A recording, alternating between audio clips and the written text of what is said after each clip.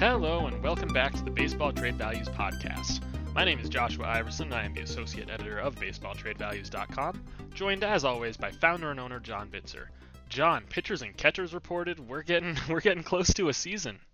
You know, I look out my window and it's snowing. There's like 8 inches of snow in my yard. So, the idea of pitchers and catchers reporting to some warm climate is like, that's like heaven. I can't understand it, but I love it. Hey, it's chilly here. Tomorrow's high is only 72 in Tempe, Ah, Arizona. I might have that's, to wear a sweater. oh man, it's not even above freezing in the Northeast. And that's not to even mention what's going on in Texas and other parts of the country. So Yeah, I know how lucky I have it here. yeah. But we we get that on the other end in the summer. So there's been a ton of news. Everybody decided to save all their moves, at least all their late additions and all that, until the week before pitchers and catchers reported, and even the day of pitchers and catchers reporting in a lot of cases. Yeah. So we got tons to cover here. Let's just jump into it with this first, most obvious one. Biggest move of the entire offseason, you could argue here, with Fernando Tatis and the Padres agreeing to a historically large contract extension. So the details here, it's 14 years, $340 million, with a $10 million signing bonus as part of that. It's reportedly backloaded. We don't know a ton about the specifics. We know there's no deferrals. We know there's no trade clause. And we haven't heard any reports of opt-outs yet. So as of now, it's looking like a straight 14 340, which is insane, but also I think you can agree with me here. My gut reaction to this was, that's it? Yeah, it's rational. It's not insane at all. If you study these things like we do and you're buried in spreadsheets, you can map this out. And I tweeted last night after doing a first cut of it. There's a ton of surplus. Now, that assumes like normal circumstances, right? But you assume with sort of a fair amount of injury risk, you assume a fair amount of contract risk, which is like the opportunity cost risk, especially with a longer contract like that. And yet, this is a kid who's just turned 22. He still has his whole career ahead of him. Most players peak at age 27, maybe 28. So if you work it out, even if you assume conservatively that he doesn't go up from where he is now, which is roughly a 5 WAR player. Let's say he's just a 5 WAR player from here on until age 28, and then he starts to decline a little bit until age 35. That's still a whopping amount of surplus when you do all the math, and that's what the beauty of this contract is from the Padres' point of view, is they really protect themselves from the downside of it because there's so much uh, surplus built in. And the reason for that is, unlike most free agent contracts, guys who are already sort of at the peak of their careers or even beyond it into their 30s, you're dealing with kind of the backside of their career, right? This one is the front side of its career. This He hasn't even peaked yet, so you're getting the benefit of all his best years ahead of you until he peaks and then he declines. And so the whole contract kind of factors that in, and therefore there's a ton of surplus. Now, obviously, he's also very young, and so you want to have a sort of a buffer there because there's a small sample size. He's only played for one season and a third or so, 37% of the last one. So you got to figure, okay, maybe he's not that great. Maybe there's a sophomore slump coming up that hasn't been completed yet. Maybe he does turn into a pumpkin. Well, you've still got a lot of yes, that's a risk. That's the risk that the Padres bear. And one reason why there's not a no trade clause is maybe if something goes wrong and somebody else wants him, you could. If the worst happened, they probably are taking out some insurance if the worst happens as well. So from the Padres' point of view, it looks awfully good. And then I'm sure from Tatis's point of view, he's suddenly a very rich man. So I'm sure he enjoys that as well. So it seems like a win-win. Yeah, we're going to have to really restrain ourselves here because I feel like we could talk about this for a full podcast in and of itself. There's so many different angles to look at this from. You Yeah. you mentioned he's a 5 WAR player, but like you look at his career to this point, he's played 143 games. By Fangraphs, he's a 6.5 win player in those 143, and that extrapolates out to more than 7. Granted, that first rookie season, 2019, he had a 4.10 BABIP. That's not happening again.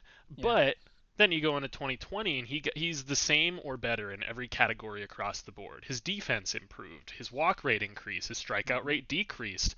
He hit for more power, he stole more bases on a rate basis. He became an even more productive player if that was possible. And so, unprecedented, historic, those are the words you're going to hear thrown around about this deal, both because of the length of it, because of how young he is. And what you really have here is you have the closest thing to another young start of his career Mike Trout type that we've seen. You even compare him to a Juan Soto or a Ronald Acuna. He's getting a younger start than them, and he's off to a bit of a stronger start than them. And Hmm. so he's getting paid along those lines. As you mentioned, there's obvious risk involved with the short track record here of only 143 games.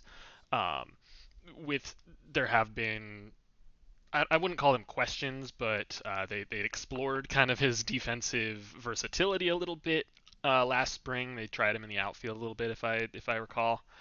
Um, so it's not necessarily a slam dunk. We're not saying he is Trout, but it's hard to look at this deal and dislike it for either side. I mean, like I said, my gut reaction was it's an underpay. But then when you look at Hmm. where he is in terms of his team control. This was his third year at the major league minimum, and then he was going to have 3 additional years in arbitration. And we've discussed before how arbitration doesn't pay players what they're worth. Hmm. And so the way you can kind of section it out over here is he was only going to make half a million this year. Through those arbitration years, even if he continues at this pace, he's making what, 35 million? Let's call it 40 million. And so you're seeing that he gets a 10-year, $300 million guarantee on top of the team control and arbitration salaries that he already had. Hmm. And that's maybe a little bit low if he does continue on this pace, but there also is a bit of a ceiling there. It's something we have discussed in the past with Trout specifically, to where if we just let the numbers do their thing and don't rein them in at all, he'll have an exorbitantly high, unrealistic trade value Right. that doesn't necessarily account for how difficult it is for a team to take on that contract, even if they do recognize that he's worth more money than you could ever really pay him. Right. So Exactly. it seems like with this kind of contract, this kind of player, we're hitting into that ceiling a little bit again. Hmm. So we do have him at $269 million in surplus, which is absurd. But Yeah. that maybe we adjust that down a little bit more, see that as kind of the similar ceiling argument to Trout that we don't necessarily have with Acuna. And so Tatis we have behind Acuna as the second most valuable player in baseball in terms of trade value. And Acuna's comes largely from that ridiculously affordable contract where Hmm. any team could fit that into their budget no problem and would be more than happy to. So Hmm. if for whatever reason the Braves decided it's time to trade Acuna, they're not going to have any problems doing that. There is no ceiling there, no glass ceiling or whatever you want to call it. But that might exist here with Tatis in the same way it does with Trout. It might, but it's only like a 24-ish AAV, right? If Right. you do the math, so that's really not that much for a superstar. Now, granted, they backloaded it, so we'll see how that plays itself out. But it there's two ways to look at this. You mentioned that sort of trout ceiling, as we don't really have a word for it, but call it that. That's if you're being realistic. If you just want to go with on paper, then okay, sky's the limit. Now we know nobody has the farm to trade. Like most farms, like even the Rays, and I've done the math here, or their top 30 prospects would have up to a little more than 300 million. Most other teams aren't even close. They're in the twos or ones. And so like you wouldn't trade 30 prospects for Tatis, right? Yeah. So it's just completely unrealistic, right? So you can either look at it there as just this is purely theoretical and on paper, and he's not going to get traded anyway. We have him coded as none because why would they? So you could look at it just for fun as here's the theoretical value, or you could look at it as sort of okay, what's the realistic one? You'd have to put that ceiling on it, as if you will, and make it more realistic. So there's two ways to look at it. So that 269 number I tweeted about last night is just the purely fun on paper sort of Yeah. first estimate, and we can look and we can play it that way as well. But it doesn't really matter because he's not going to be traded anyway. He's not available. Mhm. So I think it's fun to just look at it that way. Yeah, and another approach we often take to this is what would this guy get if he were a free agent? Hmm. And so I don't think I'm trying to do this math in my head real quick. I probably should have just pulled the numbers up. I don't think he's getting $609 million over his 14 years of free agent in a free agent contract. I don't think Right. anybody is signing him to that. But I think he might get more if he went out if he were somehow a free agent today.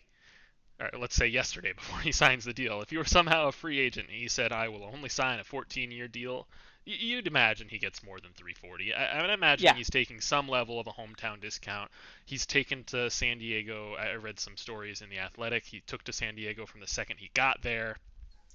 In that now very very infamous James Shields trade.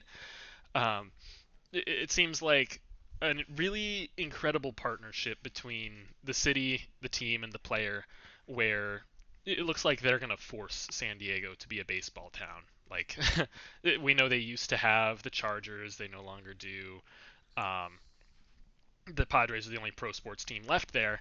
It seems like there's a spot here to take advantage of that and really increase the Padres' notoriety, which is something that would have been unheard of 5 years ago, considering just the history of this franchise. Yeah. Two other minor notes on Tatis's end is that one, he's going to be living and playing most of his games in California, which means he's going to have to deal with California taxes. So those are going to Hmm. lop off about half of that 340 million. Not that anybody's crying for the dude. I'd only taken home about 170 mil after taxes, but that's going to cost him a bit. And additionally, there was a report by Ken Rosenthal of the Athletic today um, about an agreement that Tatis made with, I believe it's called Big League Advance, is the name of this company that reaches out to minor leaguers, to top prospects, and says, we'll give you this much money right now in exchange for X percent of your future earnings. And so we Hmm. don't know exactly what percent that is, but he is going to be paying some of this contract to them. I don't think he minds too much. I think he's more than happy with the way things are going to shake out from all of this. Yeah. And, he's also got marketing opportunities. Right. He's already got a deal with Gatorade and I Yeah. think Adidas, if I'm not wrong. Yeah. So there's plenty on top of that. And, these numbers that we quoted just as a pure sort of exercise are just on field numbers, right? That doesn't even include like, what he's going to bring, as a charismatic young star, bring more fans to the stands. To your point about San Diego becoming a baseball town, he creates excitement. He's very fun to watch. In addition to the fact that they could market him, more and probably, sell more shirts and all that stuff. So there's more sort of money on the table for them as well. Hmm. And as well as if they make the playoffs, you're getting the Right. I benefit was just of going to go there. Yeah. postseason contributions. I mean, so it doesn't include any of that, which is all win-win. Yeah, he's very clearly one of, if not the most marketable players in baseball. I Yeah. think he's got some competition with Aaron Judge just because Judge has New York, and obviously Acuna and Soto have, and then Trout's a few behind because he has some marketing issues, partially to his own, partially to the Angels never putting a winner around him. Hmm. That's a full discussion for itself.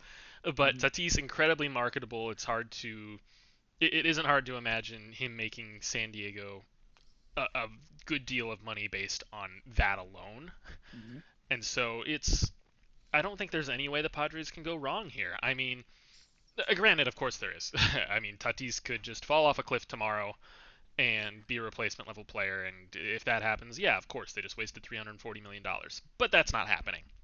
Within the Yeah. realm of realism, there's so much room for him to regress and for this deal to still work out.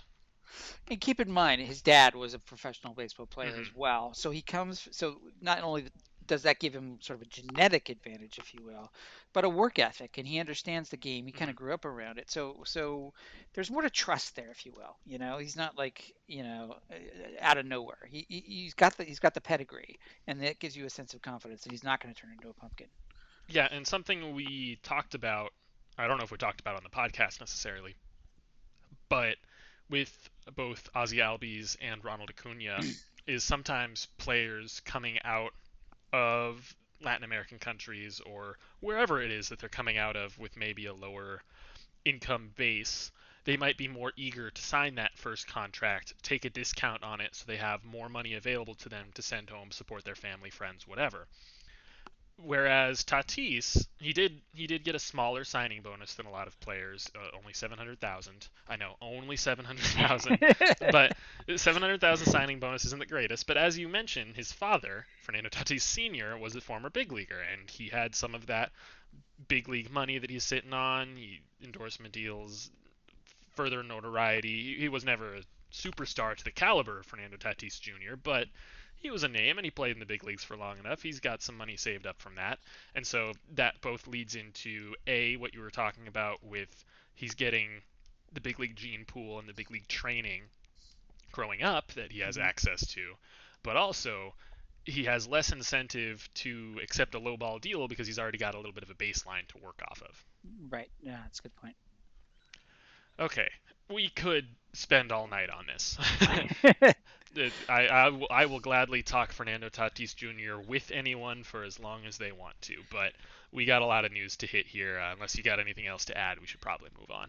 I just had one other point, which is I saw some Hmm. tweets saying, "Oh, that means watch out for Lindor's contract. He's going to get a bundle." I'm like, okay, that's a totally different scenario Yeah. because he's several years older, and he's about to become a free agent. That's a whole different sort of calculation. So don't lump apples with oranges. Is my Yeah. look at the age here, which is really the unique sort of thing about Tatis here. Lindor is not going to get a 14-year contract, and there's a tendency to be a knee jerk, like, oh, he got that, so he's going to get that. No, Hmm. this is a totally different scenario. If there is anyone that this is meaningful for, it's Juan Soto. That's also a Hmm. little bit of a different situation. Soto is, I don't know if he's necessarily older, but he is, he has He's had more major league time. He's in arbitration already. Yep. Um, so the Nationals are going to have to figure that out in the very near future. Yeah. If he hits free agency, that's a guarantee that he's setting a free agent record. But Yeah. this could be, if they do agree to an extension, it could be somewhere along these lines, if not more, because he is farther along in arbitration. Yeah. Exactly. So that's the closest comp. You're Mhm. All right, so now we're going to jump from Fernando Tatis Jr. to Jeffrey Springs. right. So, Superstar that he is. yes. So we're going to start with a trade that we missed on. It was a really weird trade, and even from the second it was reported, I went, that's not right.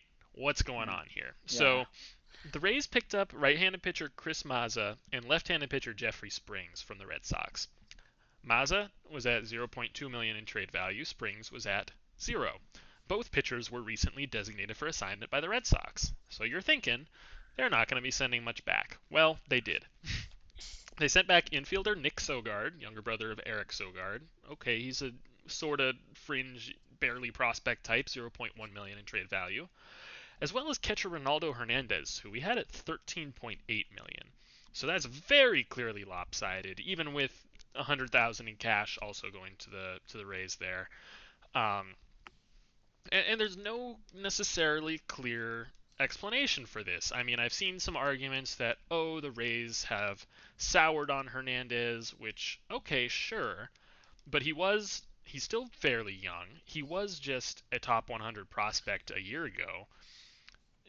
Unless he just completely flopped, showed up to camp weighing 300 pounds, whatever, you got to imagine there's some sort of a market for him that's better Yeah. than a couple DFA'd pitchers. And then I saw the argument, oh, well, they see things they can tweak in Mazza and Springs. And yeah, that happens all the time, especially with teams like Tampa. They pick guys up off of waivers or make smaller trades for recently DFA'd guys because they think they can tweak them, and then they bring them in. And a lot of the times for Tampa, they do. But that doesn't justify giving up a piece with significant value for them. Why couldn't they have just given up less for them or waited for them to actually hit waivers and claim them that way or something along those lines? So Right. there isn't an argument here that makes a ton of clear sense as to why they gave up so much apparent value for so little apparent value in a league-wide sense. We've discussed this before with the Pirates and the Joe Musgrove trade specifically, where yes, maybe the Pirates were higher than everyone else on Hudson Head, but there's still a value gap there that they can make because if the entire league thinks Ronaldo Hernandez here is worth 14 million and the Rays think he's worth 1 million or whatever, then they don't want to treat him as if he is worth 1 million and trade him for a bucket of baseballs. They Right. want to get that full 14 million back in a player they like better.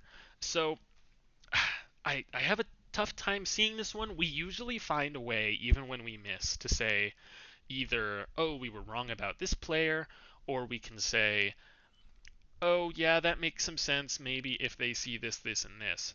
I'm having a really tough time with this one. You and me both, man. I mean, look, Jeffrey Springs has been DFA'd a couple of times, and one of those times he was traded for a nobody from Texas. I don't remember whose name it was, but that's a sort of another indicator that there's really no market value there. Mazza was the same way. So yeah, I don't think we're seeing like, suddenly we're way off on Mazda and Springs in terms of value. Like at most, maybe they were worth like one. Like you're not gonna They were both even DFA'd. That's enough both of an DFA. indicator that. Yeah, yeah, and the Red Sox are on paper a worse team than the Rays, so like they didn't deem them worthy of a roster spot. Um, so the so I don't think there's much there to debate. So in terms of their evaluations. So the real sort of curious part is with Hernandez. I mean, yes, his stock did drop, but all of the prospect lists that we sort of follow didn't have him dropping that much. He's basically a 45 or a 45 plus. Maybe you can go down, but that's still how we get the 13.8. I mean, are all those people wrong?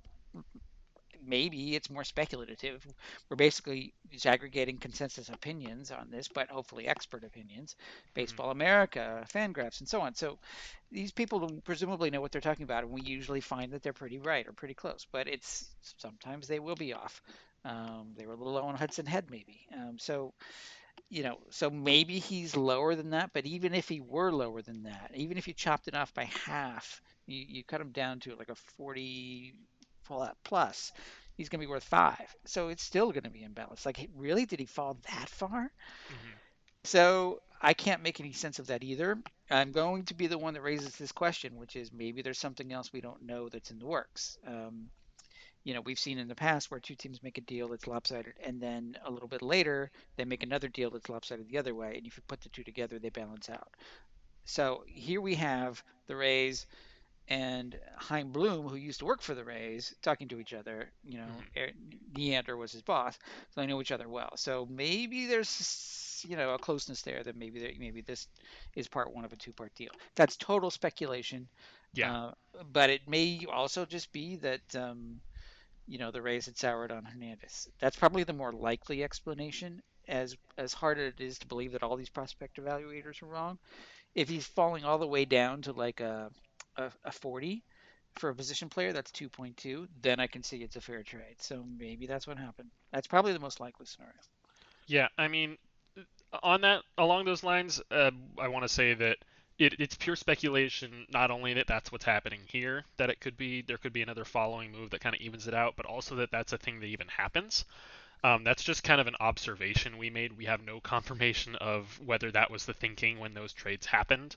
The biggest examples that come to mind are last offseason, the Rays and the Padres made some moves where one trade was lopsided in favor of the Padres, the other one was lopsided in favor of the Rays. You put them together, and it was like a perfect deal. That was with Trent Grisham, or no, not Trent Grisham, excuse me. That was with Hunter Renfroe and Tommy Pham and Hmm. Emilio Pagan, Xavier Edwards, all those guys, Jake Cronenworth, Yep.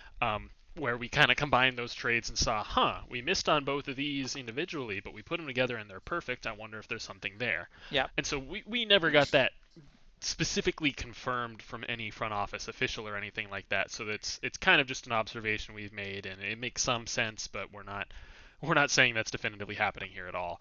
I'd also like to mention that a lot of fans, I think, tend to think that prospect evaluators are just independent evaluators. They're just their own scouts, and so you could say, whatever. I don't really care what he thinks. That might have been true in the past, but now it's the top prospect evaluators, especially guys like Longenhagen. They have league sources, and they're reaching out to these league sources, and that's how they create these rankings. Obviously, they use their own scouting reports as well. They still go out and look at guys, but they're constantly checking with their league sources. Um, about whether they have guys in the right spot, they should move them up or down, whatever. And so it is kind of an amalgamation of the league's consensus about a guy on some of these prospect lists, kind of mixed with some of the analysts' own opinions. The only thing, and this is such a specific scenario that I can't imagine it's actually true. But one of the only things I can really come up with here is maybe the Rays had been pushing for a Springs type, for either Springs or Mazza or even both or whoever, for a while now and not quite getting anywhere on it. And then they get DFA'd, and the Rays are pretty low on the waiver order, so they're afraid, okay, if we just let this guy go through, then there's no chance he's falling all the way to us. Someone else is going to claim him first, and we think we have one small change here that can make him the next Josh Hader, Devin Williams, Nick Anderson, whoever you want to pick. Um, so if they believe that strongly in the guy, and they're talking to Boston, they're saying we really want this guy in Boston, saying it's Hernandez or bust, and the Rays are already low on Hernandez, then maybe you say like they just bite the bullet and do it, even though they might have gotten higher a higher actual value by trading Hernandez elsewhere. That's such a niche little situation. There's so many holes you can poke in it, but that's one of the only explanations I can come up with. And that's not a bad one actually, because you look at the Rays' track record. To get Nick Anderson, who on paper at the time didn't look like much, but they did trade a Mm-hmm. top 100 prospect for him at the time. They traded Nick Solak, who was top 15 or so prospect for them for Pete Fairbanks, who Mm-hmm. also looked like not much of a reliever. So they have done this in the past. So I think that's plausible. It's a bit of a reach. Like if Mm-hmm. they liked Spring so much, why didn't they take him the last time he was DFA'd? Yeah. He certainly could have been available before this. He doesn't seem like he's that high in demand. So, but stranger things have happened. So Mm-hmm. I'll buy it. And I will tell you what this definitively isn't, and that's a roster thing. Because we've talked at length in the past about how the Rays have to make a lot of these weird moves to fit and juggle around their 40-man roster. This doesn't feel like that at all because they're adding a roster spot in this trade by trading one 40-man guy in Hernandez for two in Mazza and Yeah, Springs. yeah, I mean, maybe it is a case of if we got to DFA someone down the line, we would DFA Mazza, but we wouldn't want to DFA Hernandez, and then we'd be in a spot. So maybe it's that, but that's not what it looks like. It doesn't look like another case of them clearing the roster because Hernandez has options. So yeah. Okay. I do not know. we, That that was a lot of words just to say we don't really know about this one. Uh, Will I fully expect the Rays to prove us wrong? They're really good at that, but yeah, it just yeah, I don't know. so I will end with one last. I don't know if you saw this. There was a bit going around Twitter that somebody had reported. I forget who, but there's this sort of a when you're dealing with the Rays and the Dodgers in particular, when they'll Kyler ask. McDaniel. Yes, Kyler McDaniel. Thank you. He's great, Hmm. and he's at ESPN now. He used to be at Fangraphs, but he was reporting that he's hearing from sources that like when the Rays or the Dodgers call and they say they want one of your mediocre guys, they're like, huh, what? Like they're thinking, what do they see in him that I don't see in him? Uh-oh, I better not trade him. So Hmm. there's this intimidation factor now because the Rays are so sneaky and the Dodgers to an extent as well. Like you don't want to trade with these guys, but what do they know that we don't? So Yeah, maybe there's a little bit of that going on here. and I did poke around some like Rays fan sites to try and find some of their reaction to see if there was anything I might be missing. I did see some speculation that the Rays are bad at developing or identifying catcher talent, which maybe there's something to it. Maybe it's just kind of random. They've traded away a couple guys in Stephen Vogt and Jonah Heim. I believe there were a couple other names on that list, and now Hernandez, who went on and had success elsewhere. So Yeah. maybe, but that feels weird to me. I wouldn't buy that. The Rays are so talented at everything they do. I wouldn't believe they have one glaring blind spot, and it's catching. Yeah, that would be a weird blind spot to have, I think. Hmm. Yeah. Yeah. All right. All right. Well, they made another trade, and we understand this one a lot better. So they traded John Curtis, who we had at 0 million in trade value, to the Marlins for a first base prospect Evan Edwards, 0.2 million. Really a minor move here. The Rays. This one probably is more of a roster shuffle move. They've been kind of moving around a lot of these sort of interesting, sort of not veteran relievers that had a lot of success for them last year, but probably weren't going to sustain it going forward. They've been moving a lot of these guys, and they found a taker here in Miami who's been trying to add some of those veteran types to their own bullpen. So it makes sense. Yeah, that one's a you know just a word. What we miss, we dissect it and try to figure out, just like we did with the whole Ronaldo Hernandez thing. But most of the time, we don't miss. Most of them Mhm. are pretty much fair. So our track record is still very quite strong, still in the 95% range. So most of these are going to be yes, yes, we were right on those. But once in a while, we do miss, and we analyze those. Yeah, and Edwards here, the return. He's. I feel like he's Evan White, but not as respected as a prospect. Yeah. He's that type of hitter where he's a first base type. He's got the on base skills, some doubles power, not a whole lot more. He wasn't a top 30 prospect for the Marlins by Baseball America. So just kind of one of those little interesting guys that kind of what you were alluding to earlier with McDaniel's tweets that a couple years from now he's going to be pushing for the home run title for the Rays. But Or the next Mike Brosseau, maybe yeah, he's one of yeah, those. Yeah. yeah. Okay, this one is another relatively minor trade, but I think it's worth mentioning because it's kind of proving our point that we've made multiple times about roster crunches. So the Mets traded Ali Sanchez, young catcher, to the Cardinals in exchange for just cash considerations. Ali Sanchez had been designated for assignment when the Mets signed Jonathan VR to a big league deal, and Ali Sanchez is only 24. He's a highly regarded defensive catcher, not much of a bat, but he's got enough prospect hype notoriety to at least have a little bit of value. We had him at 1.4 million in trade value, and that number isn't bogged down by roster risk because he has options left. Right. So this is very purely just a case of the Mets had a roster crunch and the Cardinals took advantage of it. And that happens. Good for the Cardinals. And, a few years ago, the A's took advantage of it with Ramon Laureano. That's how they got him Mm-hmm. for Brandon Bailey. And the Astros had a roster crunch. It happens sometimes, and you pick up somebody and you take a shot at them. So, yeah, I mean, Ali Sanchez was not one of their top prospects, but he had just enough to warrant giving him a shot for basically nothing. So why not? Mm-hmm. And that is not to suggest in any way that Ali Sanchez is the next Ramon Laureano, but it is a similar situation, and you can really find value if you are a team that keeps a couple of those roster spots open to make a deal like this. Yeah, right. All right, so now we have a couple more trades to get to, but we're going to section them off a little bit because there were a couple teams that were just crazy active this last week. The first one is the Los Angeles Dodgers. So they made, again, a fairly minor trade here.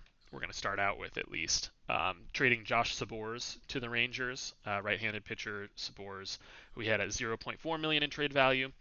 Traded him to the Rangers for right-handed pitcher Jean Zambrano. Oh, God, why is that such a difficult name to say? Jean Zambrano, who is a right-handed pitcher as well. We did not have him in the system at the time of the trade. I'm assuming he's since been added. Yeah, 0.1. He's on Yeah, very fringy prospect. yeah, and that's again another roster crunch type thing. Sabores he's been a little bit interesting over the last few years as a sort of relief prospect, but never put it together in either AAA or the big leagues. So it's just another case of a team taking advantage of the DFA, giving up some barely even lottery ticket type prospect to say, let's add this interesting-ish reliever to our bullpen and see what happens. Yeah, good for the Rangers. I mean, they saw, it's generally a good idea when a really good team can't fit all of Mm-hmm. its players on its 40. It's better to get one from a stacked roster like that, Yeah, than it is to get one from, the Pirates, or not picking on them, but yeah. a DFA from the Dodgers is potentially higher value than a DFA of a losing team. Yeah, the 41st best player that the Dodgers need on their 40-man roster is probably better than the 25th best player the Pirates have on their Yeah, 25-man roster. So, exactly. yeah. Well Or said. 26-man roster now. Gosh, that's going to take some getting used to. Yeah. All right, Next one, we will go to the Marlins acquiring Dylan Floro from the Dodgers. Another move by the Marlins to pick up a veteran relief arm here. So we had Floro at $2.1 million in trade value. They sent back left-handed pitcher Alex Vesia, lefty reliever, interesting relief prospect, 0.8 million, and right-handed pitcher Kyle Hurt, who was their fifth-round pick in 2020, and we had his value after adding into the system at 0.6 million. So fair trade, 2.1 to the Marlins, 1.4 to the Dodgers. So similar story here. So when you do have a Mm-hmm. roster crunch, you're probably gonna be sending away the slightly higher valued one because you're sort of in a time crunch when you DFA them or when you have to make a move to Mm-hmm. something else. So you take what you can get. But they did get, I think, two interesting prospects. Vessia in particular has had some buzz around him as an interesting relief arm, and I think it's a way of for the Dodgers probably kind of turning over, kind of recycling a little bit with a guy who has who's a slightly younger version of the same sort of pitcher, middle reliever, but with interesting stuff. So I expect his value to grow as they start to use him more. I think they'll do well with him. Not sure Mm-hmm. about Hurt though. I think he's just a fringy prospect. Yeah, and Craig Mish of the Miami Herald reported that the Dodgers they've been discussing this Dylan Floro deal for a while, so maybe it wasn't necessarily fully a roster crunch thing, and the timing might have been roster crunch related, but this deal's been in the works for most of the offseason, 2 months he said, and the holdup was that the Dodgers were asking for left-handed pitcher Jake Eder, who was the Marlins' fourth-round pick. We have him at 1.1 million, so that would have made the trade a lot closer in terms of trade value. It would have been 1.9 versus 2.1. Um, but eventually, the Marlins got the Dodgers to budge there and go with Hurt instead of Eder, and so tipped it in their favor a little bit. But I mean, at that point, we're talking about a fourth-round pick versus a fifth-round pick. Not a huge gap between the two. It's not that noticeable. Yeah, yeah, but good job Marlins for negotiating there. Yeah, and it's always interesting when we get a little bit more of that behind the scenes kind of stuff. Yeah. Yeah, and Vicia's an interesting relief prospect for sure. He's got some options. He struggled in his very short 2020 debut, but he's been very successful in the minor leagues and with good peripherals to back it up. So he could be the next the next scary late inning Dodgers arm. Keep an eye on him. Hmm. Okay, and then the biggest move of all of these for the Dodgers, we're going to jump to a free agent signing before we get back to the trades, is the Dodgers re-signed Justin Turner, as literally everyone expected. So it's 2 years, $34 million, dollars, with a $14 million team option for the third year. So basically, and with escalators, it could be a total of $52 million over the 3 years there. And that was the sticking point for both sides all off season was 2 years versus 3 years. It looks like they settled on 2 years when Turner didn't have too much else of a market and spring training just got closer and closer and closer.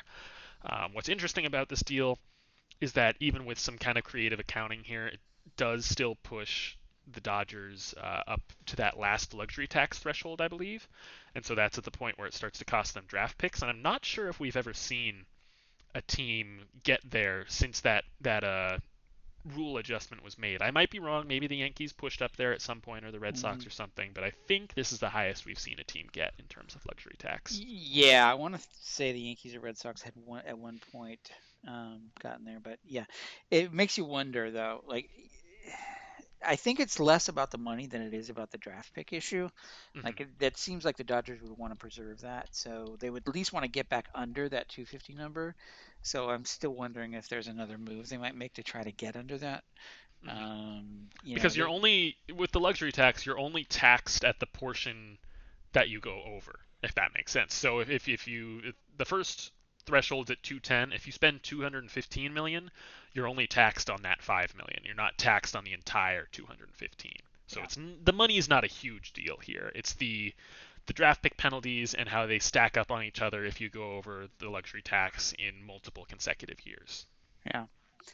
Um, but getting back to Turner, a lot of people think, oh, that sounds like an overpay. He's 36, he'll be 37 the next year. But if you look at his numbers, he's still producing. He's basically a three-WAR player. And if you look at his, baseball savant stats, his ex-WOBA has been very high, consistently high for the last 4 years. 403, granted in a short season, but 382 before that, 391 before that, and 408 before that. I mean, he's been in the high threes, low four. That is like really, really productive hitting, and that is always attractive. And so, even though yes, he's aging, and yes, his defense may start to falter as he's aging at third, that bat still seems like it's highly productive, and for that reason, we think it's a fair deal. I have him at 35.7 fair value for 2 years, so it's slightly over 34 actually, but that gives him a little wiggle room. A little bit more injury risk, but it's right there. It's not that expensive for that productive of a player. So, and as other people have pointed out, he's kind of the glue guy of the Dodgers. Hmm. That teammate that is always at the center of the attention and the party and everything. So there's a clubhouse benefit too. So that was sort of not really quantifiable, but the quantifiable stuff is right there. So I think it's a fine deal. Yeah, count me in that group that just constantly underrates Justin Turner for no real reason. I mean, I Hmm. think I have this image in my mind of, oh, he had a really low power year one of these recent years, and an older guy like that isn't going to survive on just batting average and walks with his defense the way it is. But I'm kind of wrong there. He hasn't really had a down power year. The closest you can say is 2018, and I believe that was the year that Kendall Graveman broke his wrist. If not, it was the year Hmm. after that, and we know that wrist issues can take Yeah. a little while to heal and for that power to come back. But since then, he's been a very consistent hitter. You mentioned the defense isn't great, but it's passable enough that you expect them to have the DH next season. Maybe he shifts there.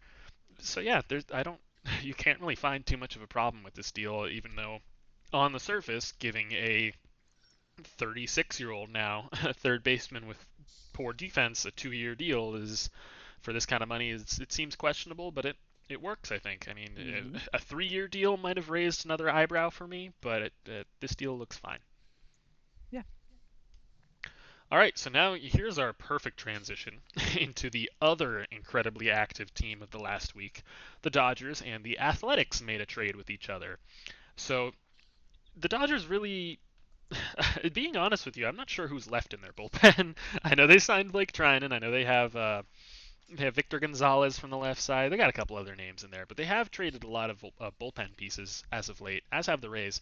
But in this trade, the Dodgers sent Adam Kolarek and minor league outfielder Cody Thomas to Oakland in exchange for infielder Sheldon Noisy and minor league right-handed pitcher Gus Varland. So the values there are Kolarek at 3.7 and Cody Thomas at 1.0. So that's 4.7 total headed to Oakland. And then Sheldon Noisy at 3.5, Gus Varland at 0.5. So that's 4 million headed to Los Angeles. And Sheldon Noisy, every way except that he hits right-handed instead of left-handed. In every other way, he just feels like Max Muncy, and that's they got similar bats, similar profiles offensively, similar profiles defensively, where he doesn't really have a home yet. He's been kind of bouncing around the infield. Both similar kind of heavy set builds, but surprisingly athletic despite those builds. I believe they went to the same high school in Texas, or at least in the same city in Texas, something crazy like that. So and we obviously know what happened with Max Muncy, and a lot of people are suggesting, oh, Noisy's another Muncy. They're going to do the same thing with him. That's not entirely likely. I mean, Muncy was a fluke. It's just that Noisy never really got much of an opportunity in Oakland, and this was before the Justin Turner signing. So, and even with Justin Turner, the Dodgers needed some right-handed infield depth. So he's a nice pickup for them with some options. Varland is an interesting uh, right-handed pitcher who hasn't made it out of the lower minors yet, but that's because of a poorly timed injury and then the COVID shutdown. He was pitching incredibly well before the injury. And then Kolarek is a really solid lefty who historically he has been more of a loogie type, has struggled a little bit with righties, but he's been very effective, and he was very effective last year even with the three batter minimum rule. And then Cody Thomas, who from Eric Longenhagen's reporting, he was late to baseball, really didn't start playing full time until 2016, and for him to be at the level that he is at, despite being late to baseball, is impressive in itself. He's got power. He's a solid outfielder. Swings and misses way too much, but could be a outfield platoon bat. So an even deal that fits both teams' needs really really well. Yeah. So a couple of points here on Noisy. You'll still see him sometimes listed as a prospect, like in Baseball America's list, and I think even in Longenhagen's list. I'm not sure because he hasn't had enough service time at the major league level. But one of the things that we've noticed and we've talked about in previous podcasts is that you have to watch the front office moves because he's been sort of on the cusp of being a major leaguer for quite some time. There's a reason you got to think that he hasn't been given that shot to he hasn't earned that shot. Last year when the A's needed a third baseman when Chapman went down with an injury, he didn't get that shot. They went out and signed Jake Lamb instead. Now, granted, they needed a veteran, they thought, because they were in a playoff run, and so maybe they didn't trust Noisy. But there were signs that Noisy wasn't quite there. And so over time, what we do is we blend sort of their prospect value with their major league value. But embedded in that is some sort of eye watching, spying, if you will, of what the front office is doing, whether their confidence in Hmm. them. So we saw a lack of confidence basically coming from the A's front office around Noisy, and as a result, his in effect he was burning the sort of major league clock, and so that lowered his value a little bit to where he was traded for a reliever. So he was not like a typical 45 prospect, which you might have seen him at, would be like 8 or 9 million for a position player, but he wasn't that because he'd already kind of slipped. His stock had dropped. It's a long way of saying his stock have dropped over the last 2 years or so to where he's now traded for a reliever. That's point number one. Point number two is the A's have a tendency to do this with like lefty relievers in particular with control years that they like. They did it a few years ago with Ryan Buchter. They traded a couple of pieces away, took a bad contract back, and got Ryan Buchter. And he turned out to be productive for them for a couple of years. So I think it's a similar deal with Kolarek, and they like that. I think he is an upgrade over T.J. McFarland, who they had last year as a lefty, and I think he'll do well for them. So I think it was a good deal for both sides. Yeah, to your first point there, if you just look at all the numbers that we have on Noisy, you see a guy who crushed it in the minor leagues, really never had a bad offensive season. He's a guy who started out, played a lot of shortstop in the national system. He had come over to Oakland in the Jesus Luzardo Sean Doolittle trade. So he played some shortstop in the minors, both with the Nationals and with Oakland. Settled in at third base. Obviously, he was never going to play there long term with Matt Chapman in front of him. During his debut, he played at second base, and he was a passable second baseman. The defense was fine. His bat was kind of iffy in the major leagues, but it was a very small sample. But then, as you pointed out, he wasn't called upon when Chapman went down last season, and there were reports that he just wasn't looking right at the alternate camp. So when you factor that in, when you factor in that he's only getting older, he's a little bit post prospect age, and part of that is the lost minor league season. But even then, he was an older prospect. He's 26. You see a guy where there's obvious value here. The bat, he's always hit at every level. You figure he'll hit some in the major leagues, and he's defensively versatile. And you see some upside there. Obviously, there's a lot of raw power you can get into there with just looking at his body type.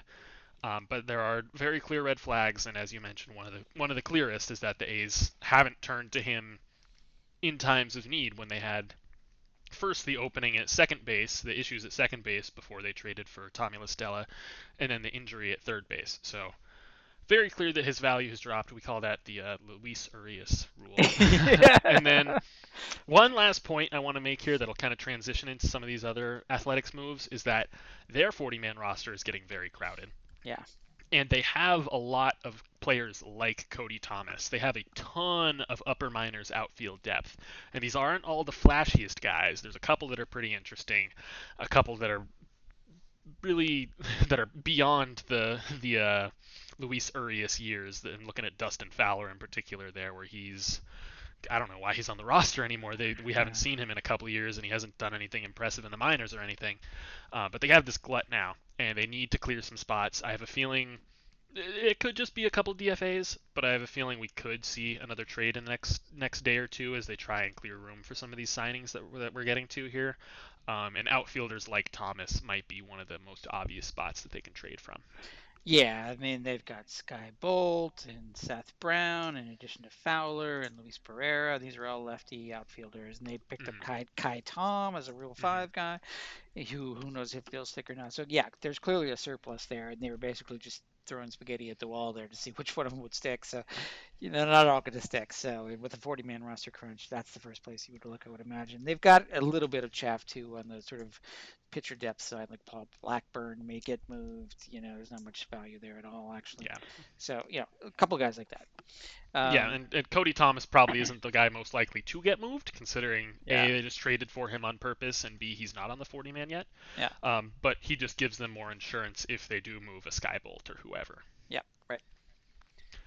Okay, so transitioning into some of their other moves here. They already had what looked like a decent-ish bullpen, that you could squint at it and say, yes, they took a step back here, but they still got some talent here. And then they just said, no, that's not good enough for us. We're going to make it just as good as last season, if not better. So that's we're going to go in kind of reverse order here. The biggest move they made was signing Trevor Rosenthal.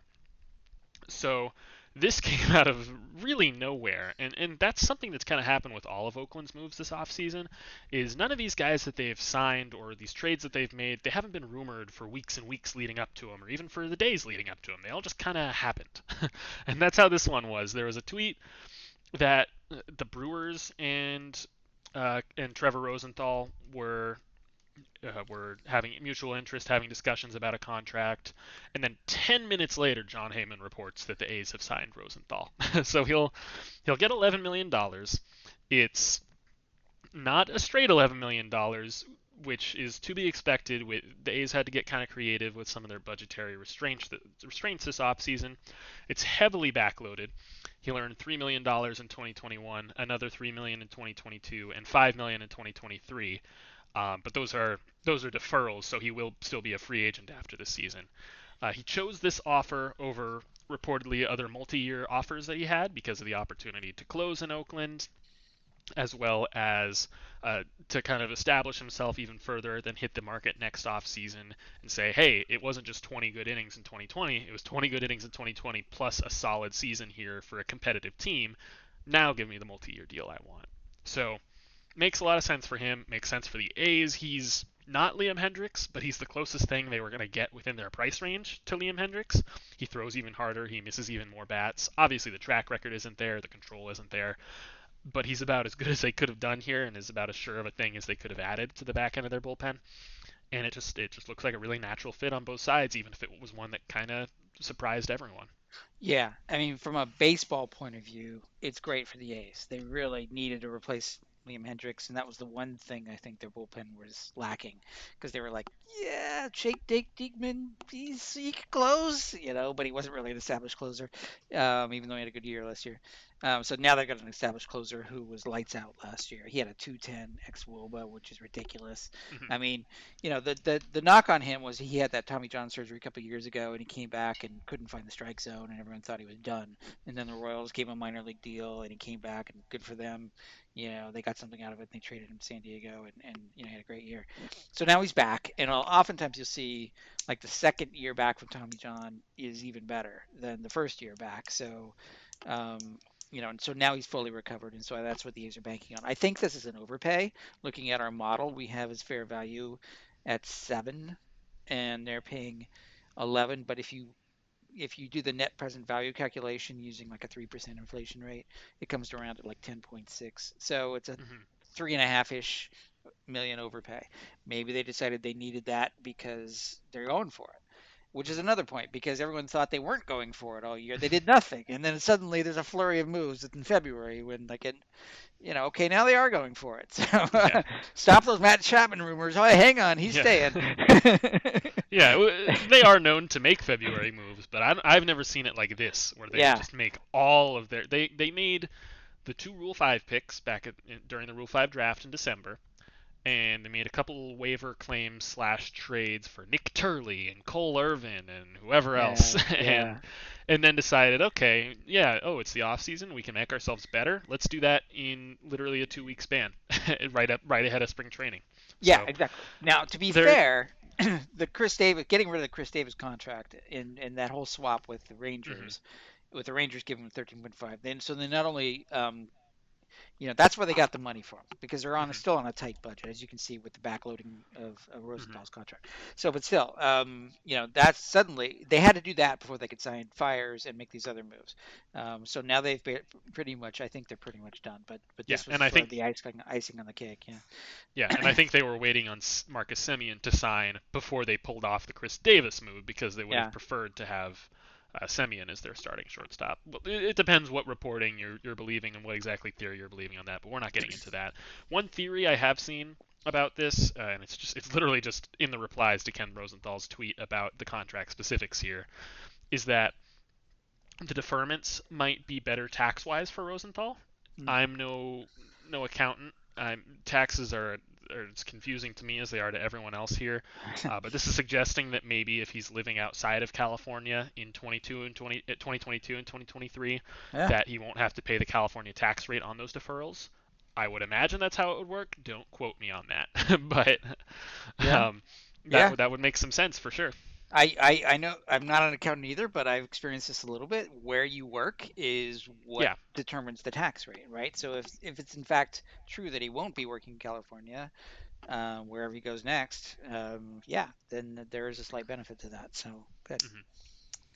Okay, now we're gonna lump these next two bullpen moves together because they happened like within 5 minutes of each other. So Oakland re-signed Yusmeiro Petit to a one-year contract, 2.55 million guaranteed, and they also picked up Sergio Romo, one-year contract, 2.25 million guaranteed. And so that's just a couple of Petit's a guy that's been in Oakland for a few years now, and they love him there. Bob Melvin loves him. He's been kind of the fireman type there. Comes in the fourth inning with the bases loaded, gets you out of it, or he can pitch the seventh in high leverage. And now he took a bit of a step back in 2020, and that's part of why he's only getting 2.5 million instead of maybe a higher one-year deal. And he's getting up there in age, Hmm. but he's one of their favorites, and he's a reliable guy, and he's not even the fourth best reliever in this bullpen now. He might be like sixth or seventh best. And so if that's the guy that you have sixth or seventh in your bullpen, you're more than happy with it. And then Sergio Romo, he's literally never been bad. His slider was as good as ever in 2020. He continues to just be so reliable despite having one real standout pitch, no velocity, whatever knock you want to bring on him. Um, and again, that's just really interesting right-handed depth in that bullpen, and they have so many different looks now when you consider a guy like Rosenthal who throws a little bit more over the top, he throws gas. You consider guys like Romo and Petit that throw softer from the right side. Romo's is from that funky arm angle. Kolarik's from a funky arm angle from the left side. Hmm. Jake Diekman throws from first base, but he also throws 98 miles an hour from first Uh-huh. base. Uh-huh. They're building a little bit of what we saw on all of the playoff broadcasts about the Tampa Bay Rays last offseason, where they had Hmm. all those different arm angles overlaid all over each other for their bullpen. They're building one of those, and it's Hmm. really interesting how they're doing it for the most part on the cheap. Yeah, and Romo and Petit are both, fair value. They're both, as you pointed out, getting older. Romo's 38, and he's still got that slider, but he's worth 2.2, and that's what they're paying him. Hmm. Petit is, what is he, 36, 37 now? But he's worth about 3 million. They're paying him 2.5. I think he might have incentives there as well, so that should even out. But and also the clubhouse is, I mean, the guys on the roster say he's great. He's one of the leaders of the team. They Right. love him. So there's that sort of extra unquantifiable benefit there. Is another glue guy basically for the team that kind of holds everybody together. So I think it was a smart deal, and they obviously found some spare change in the couch cushions, and so after the Davis deal, so they're spreading it around. Good for them.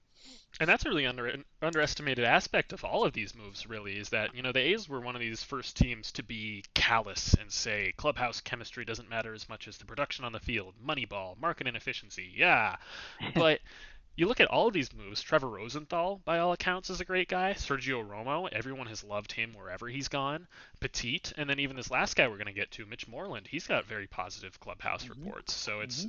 they're creating as good of an environment as they can for a team that let Marcus Semien walk, a big clubhouse guy, and traded Chris Davis, another big clubhouse guy. So, and Elvis Andrus, who they got back for Davis, is a great clubhouse guy. So it's seeming like they're doing what they can to keep spirits up, even if that's not necessarily their priority. All these guys are contributors on the field first, and that's kind of, that's maybe the third or fourth best thing about them is their clubhouse ability, but it's worth pointing out for sure. No, it's an interesting point, and I don't want to go too far down this road, but I have noticed that guys who have reputations for not so good clubhouse either are rather consistently underpaid or Hmm. they don't get deals at all. Like Yasiel Puig, why hasn't he gotten a deal? It's one of the reasons is he's got a negative reputation for being a not so good clubhouse guy. Roberto Osuna, he's got issues off the field. He's still out there. No one's signing Hmm. him. There's a few other guys you can go down the line that have issues that are not getting signed in. So it makes you wonder if teams are sort of now quantifying this or just staying away from him, saying, you know what, he's not worth the trouble. And it's becoming, I think, a little bit more of a thing where like positive guys, I'm not sure they're getting more than they would normally would, but it's more like the negative guys are not getting deals or getting severely underpaid, like only when they have to pay them. Yeah, and the cynic can look at some of these situations, Osuna in particular, and say it might not necessarily be the clubhouse as much as it is the PR hit. Yeah, Roberto Osuna can definitely help a team on the field once he gets healthy, but he's also kind of a very not good person who's done some very not good things. yeah. I don't. Do I have to say allegedly? I'm not sure if I have to say allegedly. I didn't follow that saga closely enough to know if he was charged or not. But it's it's interesting there because like maybe I don't think we've seen necessarily reports of him being horrible in the clubhouse specifically, but it's clear that teams don't want to touch that with a 10-foot pole after everything that happened in Houston. Yeah, I mean, it's just sort of a culture issue, I think. Yeah, You know, that's it's a rather that's than a good broad way to put it. The teams are willing to maybe keep Petit around a year longer than they would otherwise to give him that extra year and say, we'll risk it for this one, see if he's still productive for us, because even if yeah, he's not, he's going to be good with your young pitchers and just keeping everyone happy. yeah, But even with a guy where you say, hey, he's got some talent left in Osuna, it might not be worth the risk there. yeah, right. Okay, so then very briefly, let's just touch on Mitch Moreland here. Also gets 2.25 million on a one-year deal here. He's 35. He hit very well last season between the Red Sox and the Padres. Um, I was a little surprised when his option wasn't picked up by the Padres. Turns out it was a good move because the DH did not remain in the National League and they wouldn't have had anywhere to put him. But the A's do have a DH spot that's wide open after trading Chris Davis. I kind of expected them to shuffle some of those guys around in that spot, using it as a day off for some of their outfielders, or using it to give Seth Brown and some of these other lefty outfielders that we talked about a bit of an opportunity. They decided to take the more guaranteed option, add some left-handed thump into a pretty right-handed lineup, and I think it makes a lot of sense. Obviously, he's 35. He's a kind of a one-dimensional power hitter with some on-base ability, not necessarily stand out on-base ability. So that's why he's only getting 2.2 million here. But there's some value here, and it's a decent move by them to continue shoring up the edges of the roster here. Yeah, exactly. This is sort of like they got Robbie Grossman on the cheap 2 years Hmm. ago, undervalued, and in February, kind of picked him up because he was still sitting there. So I think this is similar. So on paper we have Moreland at 3 million AFV, and his salaries, even if he makes his incentive, would be 2.5. So there's some value there for the A's. So it's a smart move from that point of view. Hmm. And keep in mind, they got nothing from Chris Davis out of the DH spot last year. Absolutely nothing, unfortunately.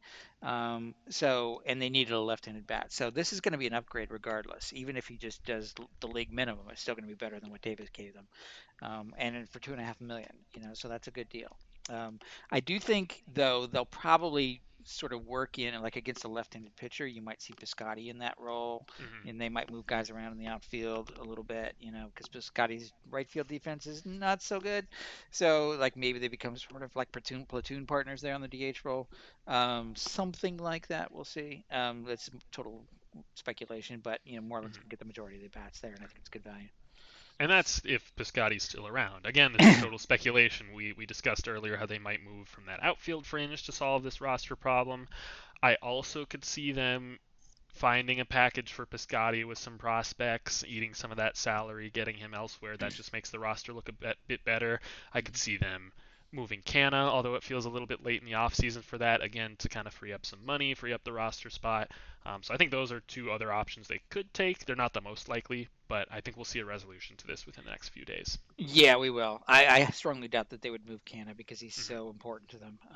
He's another glue guy, I think, especially in that lineup. So, and he Right. can play anywhere. So, I think they love him. It's more likely to be either Biscotti or some of the fringy guys we talked about. Yeah, I agree. Or even just like we said, DFAs of Blackburn, Fowler, and Yeah, whoever else. yeah, right. Okay, so we're at about an hour, and we have the entire rest of the league that isn't the A's and Dodgers to get to. So let's start flying here. So the Mariners brought back James Paxton. That was cool. So they, Yeah. they signed him to a 1 year, $8.5 million deal with bonuses that can get it up to 10 mil. He returns home. They love him there. It's we've had a lot of these this offseason. We'll get to even a couple more of them. These kind of homecomings for guys. I wonder if 2020 and COVID and everything made guys more sentimental, or if it's just kind of a coincidence. But he's back there, and that seems like a really awesome upside play for them. I mean, it's a 1 year deal. There's never such thing as a bad 1 year deal, but especially if it's a guy like this, big fan favorite, and with the upside that he has, if they turn him around, then that's one of the best trade pieces at the deadline. Yeah, I mean, I think it's a fair deal. We have him at 10.4 fair value, and he's getting 10 if he hits his incentives, which I hope he will. So, a little bit of a value there, but I mean, the big unquantifiable thing with him is his health. Yeah. He's just had issue after issue, and his track record doesn't exactly instill confidence. Like he's going to stay on the field for 30 starts, maybe you Hmm. get 20 out of him. So you got to have to play it that way and hope for the best. If he were a 30 part start guy, I mean, he's got the stuff, and when he's on, he's dominant. He should be at least a $20 million pitcher, but he's not because of that injury risk. And we're not doctors. We don't know exactly how to quantify that injury risk, so take it a best guess. We think it's about right in terms of fair value there. But I will say, good for the Mariners because they traded him away 2 years ago, and now they got him back, and as Hmm. well as Justice Sheffield and the other guys they got. So have Hmm. your cake and eat it too, Mariners. Exactly. Yeah. He and Sheffield will be in the rotation together, and then the other Yeah. two pieces of that deal, Dom Thompson Williams and Eric Swanson, are both still in the organization. So that's it hasn't. None of those guys have necessarily developed into superstars, and it's not like Paxton is still a superstar, and now they're signing him to this big mega deal. That's not what's happening here. But it is still a fun little thing there, yeah, that they trade him, get him back, and they really reap all of the spoils of that. Yeah, and one thing on the Mariners, obviously they're a rebuilding team and no one's really expecting them to compete, but you never know. They were a little sneaky last year. They also picked up Rafael Montero as a closer, and now they've got Paxton, so it's not like they're punting. Like they're thinking maybe they've got an outside shot at a wild card. So don't sleep on them. Yeah, and that's a division where the Rangers pretty clearly are either the same or worse as they were last year. The Astros are pretty clearly worse. And then you can debate about the Angels and the A's, but it's not like either of them made significant improvements where they're now suddenly the favorites. This is a division that's still very undecided. Hmm. And so maybe the Mariners, maybe they hit their timeline a year or two early. They have a Jared Kelnick come up earlier than expected and start tearing the cover off the ball, and he leads them to ending their playoff drought. I would, as somebody who roots for one of the teams in that division, don't want that, but as somebody who has the utmost sympathy for the Mariners and their fans, that would just be a Cinderella story for the ages, especially if Paxton's leading the way. Yeah, it's And then well. and then they'll trade for Felix Hernandez at the deadline, right? Exactly. No, I mean they're going to be really good. Maybe in 2022, certainly in 2023 with Kellenic Mm-hmm. and Julio Rodriguez, and they got a bunch of good talent coming up. So watch out for them later. Mm-hmm. All right, Cubs, another homecoming here. Signed Jake Arrieta, and this one was shocking to me, and I'm interested to hear how much of an overpay this was. He's being guaranteed after a pretty awful couple seasons with the Phillies. He's being guaranteed $6 million. Yeah, he's worth 3.8 according to our model. Mm-hmm. So they're overpaying by 2.2. All I can figure is maybe there's like, hey, welcome back, and they know him well Yeah. enough they can sort of, hope for a resurgence or know how to tweak him or whatever it is. I mean, he's 35 now, so it's not like there's that much to tweak, but maybe they can, maybe they got some magic they can work with him, but it is a little bit of an overpay as everyone seems to agree on. When he was on, he was phenomenal, and maybe he just blew everyone away at that showcase. I mean, we did hear positive things from the showcase, but you almost never hear negative things from anybody's showcase, so you got to take Yeah, those with a big old grain of salt. yeah. But I mean, they've seen him pitch, and we haven't, so maybe there is something there. But as it looks right now, it does seem it's a bit more money than I would have paid. Yeah, I mean, he's a at this point of his career, most reasonable people would say he's your number five innings eater, and that's it. Hmm. And that's 3.8 million is even that's the most you'd want to pay for a guy like that at this point. Yeah, yeah, for sure. Okay, speaking of reliable innings eaters, the Rays signed Rich Hill. Yeah. Anything but a reliable innings eater. That was a joke, but this I like this move a lot for them, and we can go ahead and lump these in together. They also signed Colin McHugh. Um, that's an interesting couple of arms with some real upside here. So Hill will get 1 year, 2.5 million. McHugh will get 1 year, 1.8 million, both on major league deals, and so that kind of rounds out a very upside play type of rotation between the two of them, between Michael Waka, Chris Archer.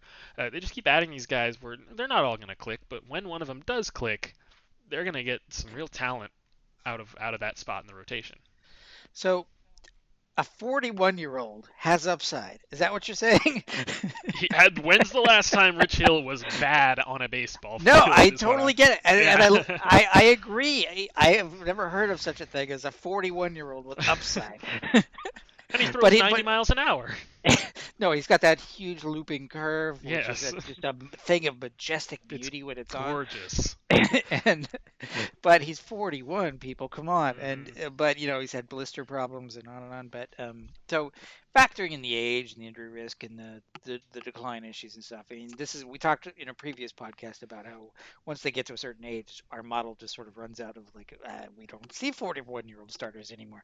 So like, how do you quantify the injury risk there? So but doing our best and using the closest comp, we actually get to exactly 2.5 as fair value. So it's right on.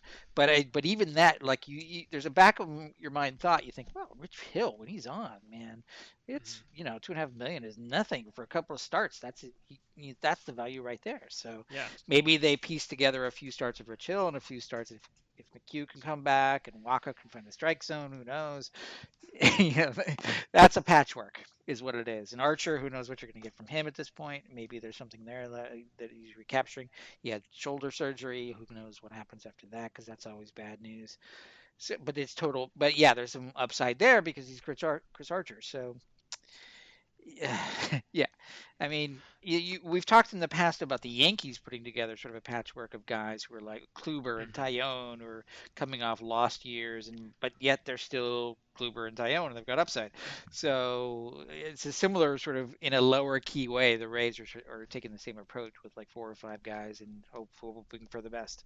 It's the bargain bin approach to the bargain bin approach. Yeah, But can't you just see a really good tandem here between Hill and McHugh? I mean, Hill averaged less than 5 innings a start. We know he doesn't go deep into games, nor does he stay healthy for long stretches. no. That's his biggest knock here, but he is very good when he is pitching. So can't you see 3 or 4 innings out of Hill turning into 3 or 4 innings out of McHugh, who's been a swing man for the majority of his career? He had some injuries. I believe he opted out of last season due to COVID, but also was battling injuries during that time, so he's had a year off. He's probably not built up all the way to be a full-time starter. So the two of Right. them kind of piggybacking could be really interesting for them, and we know that they like to get creative with how they Yeah, use their pitchers. exactly. I was just gonna say that. Yeah, so they're both 3 or 4 inning guys, basically. And yeah, I think tandem is the right way to go. They may not Hmm. be in the same game all the time, but that's Hmm. probably what you can expect from them. So Yeah, they'll piece it together. yeah. Some reason the league continues to allow the Rays to house like 30 pitchers on their active roster. I don't know when they're going to get caught for it. I've noticed it with the Dodgers as well. They have like a 36-man roster in the big leagues. I don't know how the league keeps letting teams get away with Yeah, this, yeah. but you know the Rays, MLB's sweethearts. One last move here, much smaller in nature. The Rays re-signed Oliver Drake to a big league deal, 775,000. He's been there for a while and he's been very successful for them, but was injured Mhm. in 2020 and wasn't even on the playoff roster. Um, he was DFA'd, cleared waivers, and they brought him back. He's still going to be rehabbing the injury. at the start of the season, but that's just bringing back a guy that has had success for your organization, a guy that you like, and a guy that likes you, and no risk here whatsoever. Yeah, and he's cheap. We have his fair value at 0.9. He's getting 0.8 basically, so that's fine. He does have I can't remember, is it a slider? He's got one pitch that is his out pitch that It's is his splitter, right? it's a splitter. Okay. Yeah, and that Yeah. I think he just discovered it later in his career, and Hmm. the Rays, the Rays, they're gonna do it with Jeffrey Springs or whoever too. The next time, they're gonna Hmm. find that one pitch and milk it with it, and that's what they did with Drake. So, and it's on the cheap too, so Yeah. even better. And he's got severe and strange and incredible reverse platoon splits that are like normally reverse platoon splits you don't believe them. They usually even out over time. I Hmm. remember Mark Canna started his career with Hmm. reverse platoon splits, and they've since faded away because that's just what happens. It's usually a small sample size thing, but this is legit with Drake. It's because of his funky delivery. It's because changeup splitter types tend to have a bit more success against opposite-handed batters, and it just makes him one of the more interesting relievers in the game. So I hope he gets healthy and gets back into it because he's really fun. Hmm. Okay, and one last reunion here is the Phillies signing Brad Miller. This isn't quite the same type of reunion, but he does return to that team that he was with in 2020. He gets a year and $3.5 million. He was a really impressive bench bat for them. It seems like that's what he's kind of developed into. Is he's got some versatility. He's not a great defensive player at any of those spots, but he can hop around, fill in wherever he needs to, and he's really found some power over the last couple years, especially in Philly. So it's a nice bench pickup for them. Yeah, and he's another one of these second basemen who is underpaid because there's so many second Hmm. basemen. He can play other positions, but that's kind of his primary. So you knock a discount of, like, on paper his field value should be 4.5, but with the discount it's 3.6, and he's getting 3.5 because that's just sort of the market rate. Nobody's paying for second basemen, even productive ones. So, you know, good for the Phillies. Seems to be happy there. So, yeah, and he'll be productive for them. And I think they're gonna use him a lot more because they didn't really have, like, I'm not sure what's going on with Kingery. He hasn't really produced, and so, like, I Hmm. think Miller's gonna get a lot more at bats than people think he will. It's going to be a fluid situation there for Yeah, sure. yeah. All right, so now earlier we discussed the Trevor Rosenthal signing. He was with the Padres last season. I know Padres fans wanted to bring him back, but it seems like he was a little bit priced out for all the other money that they spent on every other position on the roster. So instead, they made a couple lower profile moves. They brought in Mark Melanson. He'll be guaranteed $3 million on a 1 year deal. It does have a mutual option for the second year. He's just always been very reliable outside of I think he had one or two off years with the Giants after signing that huge contract there. Um, he was another one of our misses in the past as far as trades go when he was traded from the Giants to the Braves for a solid prospect return despite still being very expensive Hmm. on that big deal. But he's always been at least a middle relief arm, if not a late innings type guy. And so he's a nice addition for them. And they also signed a bit more of an upside play in Keone Keela.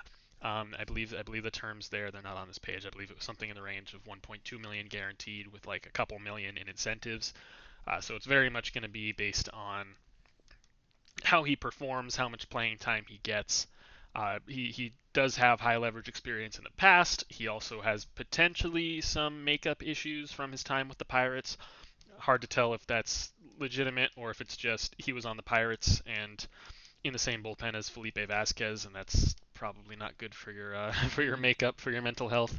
Yeah. But yeah, so they had a couple real talented middle relief, potentially late inning arms here on the cheap. I like both of these moves for them. So are the Padres doing anything this offseason? Has anyone noticed? I don't. I haven't heard much. Has AJ Preller been sleeping in or something? Is Yeah. What's good? No, this is the icing on the cake. I mean, yeah. let's just sign two really, good relievers, solid relievers, just to make things even more ridiculous this offseason we've had. Hmm. So good for them. Yeah, and Melanson, is coming cheap, but we have it right around fair value at 3, given his age, Yeah. and and he's been in decline. He's not quite the same as he was, but solid enough. Not sure if he'd be closing. He might be. It depends how things shake out. Keela could be if he brings it back. So Hmm. I don't know. We'll see. I mean, they've Yeah. still got some other good pieces there. Stammen and Hill, and they're Pagan. gone. Pomeranz Hmm. was, he's still there. So that's a solid bullpen. And it's hard to find a weakness with that team. I mean, come on, they got all the starters. They already had enough of a solid alignment lineup, and they added even more. I mean, that's just ridiculous. Hmm. That team. So what are you gonna do next? I mean, that's it. and they It's gonna still be and they still have their top prospects coming. They didn't right. trade Gore or Abrams. I mean, like holy. Right. It's gonna be so much fun to watch them and the yeah. Dodgers duke it out this year and for the next like decade or so, Yeah. as long as Tatis is under under contract. yeah. Right. Okay. Now the Mets signed Kevin Pillar, and it's weird, and I don't understand it at all. We just talked about how they signed Albert Almora, who is Juan Lagares, who is Jake Marisnik, who is whoever. But Uh-huh. they signed Almora. That was their choice. And they signed him pretty cheap, and I was like, okay, that's a decent move. And then they gave Kevin Pillar more money to effectively probably do the same thing. um, it's a creative contract. It's a $5 million guarantee. Could be $10 million over 2 years. It's kind of a it's not a mutual option. It's a player option or club option. So it seems like it's pretty likely he'll be there for that second year. It's just a matter of how expensive he'll be. yeah. Um, but yeah, I mean, I get that they needed some defense in the outfield, but like, is Pilar really the guy there? His defense has regressed significantly over the years. So let's just run the numbers. We have him at 7.1 million fair value against 6.5. I think that's on a 2-year basis. So it's fair. In fact, it's a slight underpay. But the thing with the Mets is, Nemo's not really a center fielder, right? So Hmm. they're thinking, okay, well, well, they can't move Nimmo to left because we're going to put Dominic Smith, and they don't have a DH, so we're going to put Dominic Smith, and that's their or JD Davis. So they've Hmm. got the problem with like too many corner guys and not a true center fielder. So they're thinking, okay, let's get some at least depth, and so they go Almora. But then like, is Pilar overkill? That's sort of the reaction. Like, how are you going to find playing time for these guys? And is Hmm. Pilar's defense even worth it? Like, what is he really offering you at this point? So I don't know. I share your sort of befuddlement on that. I mean, from a value standpoint on paper, it's fine, but from a playing time standpoint, it's just a depth move. Was all I can figure. You got to look at the shortened season last year, and now they got 162 games this year. Not everyone's going to stay healthy, so a good culture, a good team is going to be deep, like the Dodgers have proved. So you're thinking, okay, well let's make sure we have a strong bench, and because those guys are going to get playing time, so one way or the other. It's That's all. interesting. Yeah. I think today the average A's fan is happier with the A's offseason than the average Mets fan is with the Mets offseason. And the Mets got Francisco freaking Lindor and Carlos Carrasco. But it's just the expectations were so wildly different. Yeah. The A's fans are used to their team acting on the cheap, but then all of a sudden in these last few weeks they decided to make some moves. It looked for a while like they weren't going for it, but then they said, "No, we are. We were just taking our time here." And so they've kind of built the club up back to at least similar levels to where it was at the end of the season. Whereas the Mets have obviously gotten so much better between Trevor May, Carrasco, Lindor, McCann, even Almora and Pilar. They're going to help a little bit at least. Aaron Loop, and they've made all these moves, but the problem was they had the expectation of so much more. They had the expectation of Real Muto and Yeah. Lindor and Springer, and that just hasn't happened. And so Yeah. And it's then, yeah. it, it's a weird shape for an offseason to take where expectations are high, they miss out on a couple guys, they make one really big awesome move, everyone loves them for it, and then they just kind of went silent. And it's I forget who said it. I believe it was Billy Bean who said that if you if you're rational on free agents, you're always going to finish in third. You're never going to sign your guy if you stick within rational. I don't remember if that was Bean or Friedman. It was No, one it's of the two. Friedman. It is Okay, Friedman. Friedman Friedman. of the Dodgers. Yeah, Yeah. So yeah, if you're rational in every single move, you're going to finish in third in every single move. Yeah, basically, yeah. with the And paraphrase. that seems like what's happened with the Mets here. Like there hmm weren't too many contenders who actually could have added Lindor and had the incentive to do so. So they kind of had an easy one there, kind of a layup. But Springer, Real Muto, they decided not to add that extra year or that extra whatever $1 million and kind of let them pass. And they made a strong effort at Bauer, but they didn't push themselves above and beyond there. Yeah. And so they missed out on all of those guys, and they're left with a solid offseason. They got a lot better, but it's with a fan base that had its expectations through the roof. They're disappointed. Yeah, yeah. Missing out on Bauer, I think, was kind of a big one for that fan base because they were so close, and there were early reports that maybe they were getting him, and then they didn't. To add to the fact that they didn't get Realmuto, so, I mean, the expectations were, to be fair, they were unrealistic at the beginning of the offseason. But Hmm. you had an owner that had plenty of money. You had the Cano situation where, like, hey, we don't have to pay him. We're saving 24. So, like, let's go shopping. Everyone was crazy a little bit, right? And Hmm. Mets fans, and but then they had Sandy Alderson and his team were like, no, let's be realistic, and like let's McCann, and let's stick to the ground, don't But Hmm. then what happened in the offseason was they saw the Padres making all these great moves, the Dodgers going way over the luxury tax, and now they're like, oh. Maybe we Hmm. were too rational, and now the fan base is like, "What? You still don't have a fourth and fifth starter, and what are you going to do?" And now you're Hmm. not even going to get out of Rizzi or Taiwan Walk. I don't know what you're doing. And like it's better, but it's not sexy anymore. So Yeah, and it's and yeah, and once you factor in the off-field issues, the off-season as a whole just kind of leaves a bad taste in your mouth for the Mets. But yeah, I believe that will be very quickly erased once they get back out onto the field. They'll probably sign one of Odorizzi or Walker. I'd be pretty surprised if they didn't. And they'll get back out on the field and start playing in spring, and they'll get to watch Francisco Lindor. They'll get to watch James McCann, and all these concerns will kind of wash away there because they'll realize we have a very talented team here. We added some really fun players, and we're going to compete. yeah. But to your point, I mean, there was a lot of chaos in that front office, right? First, they Hmm. didn't have a front office when, back in October Right. or whatever it was, November. And then Alderson comes in and he's 70 years old and he's not used to working the phone so much as he's more like the emeritus senior executive type. And Hmm. so then he needed somebody. So he hires Jared Porter. Well, first of all, it took him a while to find anybody, and then he Yeah. finally finds Porter. But then Porter has his issues, and he's out. But then he finds Zach Scott, who's a buddy of Porter's. And then he comes in. He's like, it's like who's on the phone here and who's working the strategy. Like it's Hmm. been kind of chaotic, right? So I'm sure that's a factor here.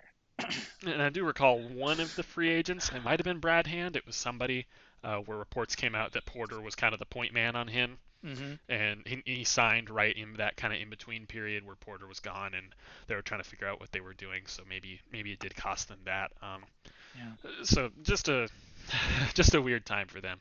Okay, we have seven free agent signings left. I'm going to list them off real quick hits. You're going to give me one line on each of them. Unless you have more to say, you can add it, but we're just going to fly through these. All right. Sound good? Okay, cool. Giants sign Aaron Sanchez, 1 year, $4 million deal with $2.5 million in incentives. Overpay. I don't think. I mean, he hasn't. He had one good season. What was 2017, and he's been hurt ever since. And maybe he's, you know, it's a gamble. But 4 million is not that much. I know that's not one sentence, but I think it's a bit of an overpay given like he hasn't pitched in 3 years. Yeah, he's still only 28. He's got the upside, and the Giants have some money to throw around. So yeah, a bit of an overpay, but hey, it could really work for him. So Eh, all I'm right. not going to fault him too heavy for it. Yeah. Okay, Yankees signed Justin Wilson. We still don't know how many years or how much money. Very strange. One sentence, go. Solid middle relief guy. Won't be expensive. Fine. They squeeze him in. Fine. All right, perfect. Diamondbacks sign Asdrubal Cabrera, 1 year, 1.75 million with another million in incentives. Utility guy, old guy. They need somebody. They need a human being out there. There's not Hmm. much going on in Arizona. Fine. Going to bounce around for the next 10 years, continue to sign 1 year deals, continue to get traded at every deadline, probably to the Phillies or the Nationals. Yep. Yep. All right, Twins sign Matt Shoemaker, 1 year, $2 million. He'll probably be their fifth starter. He'll be competing with Randy Dobnak in camp. Depth arm. You're going to need depth arms. It's a long season. Your pitchers aren't. They're coming off a shortened season, so everybody needs depth arms. So, and I'm not sure if he's totally healthy given his Hmm. spotty track record recently, but all these guys are signing. All these teams are signing depth arms with slight bit of upside. Not much upside with him. He's mostly just an innings eater, but you need guys like that too. Yeah, he's shown some real flashes when he's healthy, but the key word there is when he's healthy. Yeah. All right, these next two I'll add together because it was really funny how they happened. Where Tyler Anderson, a left-handed starting pitcher, signed for $2.5 million over 1 year, and then like 5 minutes later, Brett Anderson, a left-handed pitcher, started signed for 1 year, 2.5 million. So Tyler Anderson to the Pirates and Brett Anderson to the Brewers Tyler Anderson. I mean, the Pirates need a guy, right? They traded with a away a couple pulse. guys. There's one. He's a warm body. Okay, fine. Brett Anderson, God love him, he's still chugging. Every year he does this. He gets signed in February, and thankfully for him, it's a major league deal. He had to get a minor league deal a couple years ago with the A's, but he keeps just doing his fifth starter thing and getting by with it, and he's okay, and everybody knows he's okay at it. So why not keep signing him? He's cheap. He's effective for what he is. Okay. Yep, couldn't have said it better myself. Last one here. Mets, we alluded to this earlier. Mets signed Jonathan VR. It'll be 1 year and 3.5 million guaranteed. Not much to say on this one. I mean, there's a little bit of upside because he always seems to outperform his contract.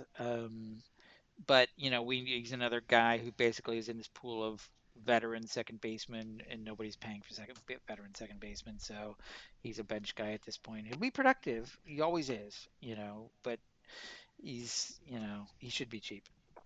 He fits kind of into that Almora Pilar territory of bench players that the Mets are spending some money on for some reason, and they kind of leave a weird taste in your mouth when you think about them and about spending multiple millions of dollars on them, but it's really not a big deal because they're just bench guys.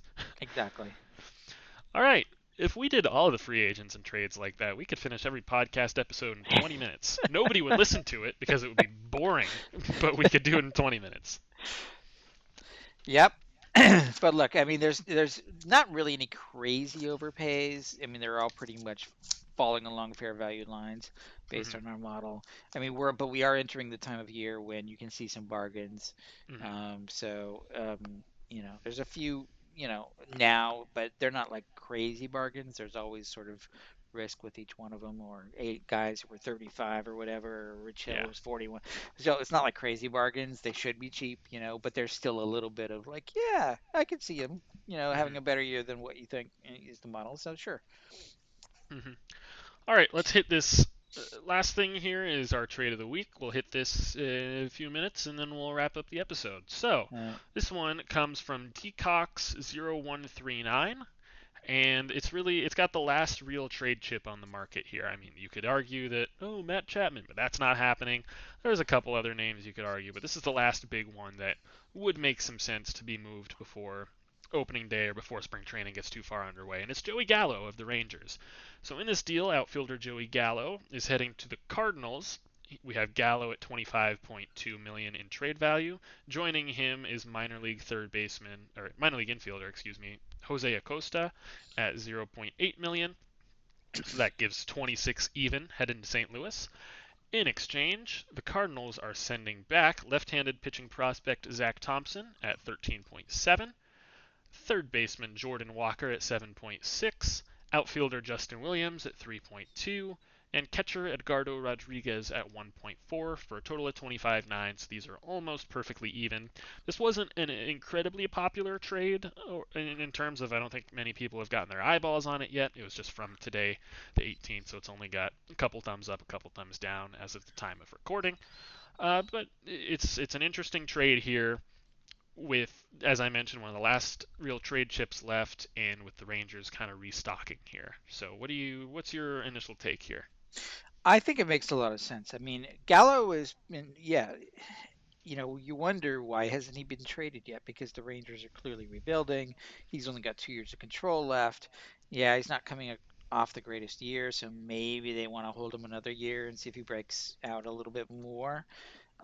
So it's not the end of the world if they don't trade him, but he still has a fair amount of value based on his track record. And so, they could use more prospects. Their farm is getting better, but not super great. So why not get a package of prospects? Zach Thompson is a very promising pitching prospect.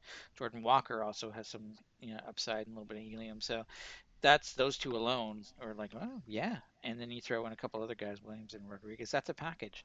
So I could see it making sense from both teams' point of view. From the Cardinals' point of view, um, you know, their outfield, you think, okay, they don't need another outfielder, but when you look at them, they're like, well, maybe you do. I mean, you've got, okay, Bader's fine in center. He's not the best hitter, but he's a great glove. But then you've got like question marks. You've got Dylan Carlson, who's one of your top prospects, but he hasn't really established himself yet. So you don't necessarily know what you're going to get from him yet. Maybe he's not ready. He's still very young. You got Tyler O'Neill and the other one, who's a corner bat, but he's not really ever really had a season where he's produced. He's shown flashes, but are you going to rely on both of those guys in your two corners? So you could use another corner outfielder, and Gallo has been excellent, right? So, and maybe you sort of split time between the other guys to see who sort of comes up big. So I could see them using Gallo in that regard. I could see them getting better. Their offense, actually, even after Arenado, is not that great. You've got Arenado, DeJong, and Goldschmidt, and not much else offensively. So they could use another bat. So I think this one makes sense for both sides. Rangers get a prospect, Gallo gets the Cardinals get a bat. So I like it. Yeah, I agree that I really love this from the Cardinals' perspective, where you got to keep pushing for it. As of right now, I mean, most projections have them and the Brewers basically deadlocked in the NL Central even after the Arenado addition, maybe a slight edge to the Cardinals. That's not what you're hoping for when you make the Arenado acquisition. You're not just hoping that it puts you in a tie with another mediocre team. You're hoping it makes you the favorite.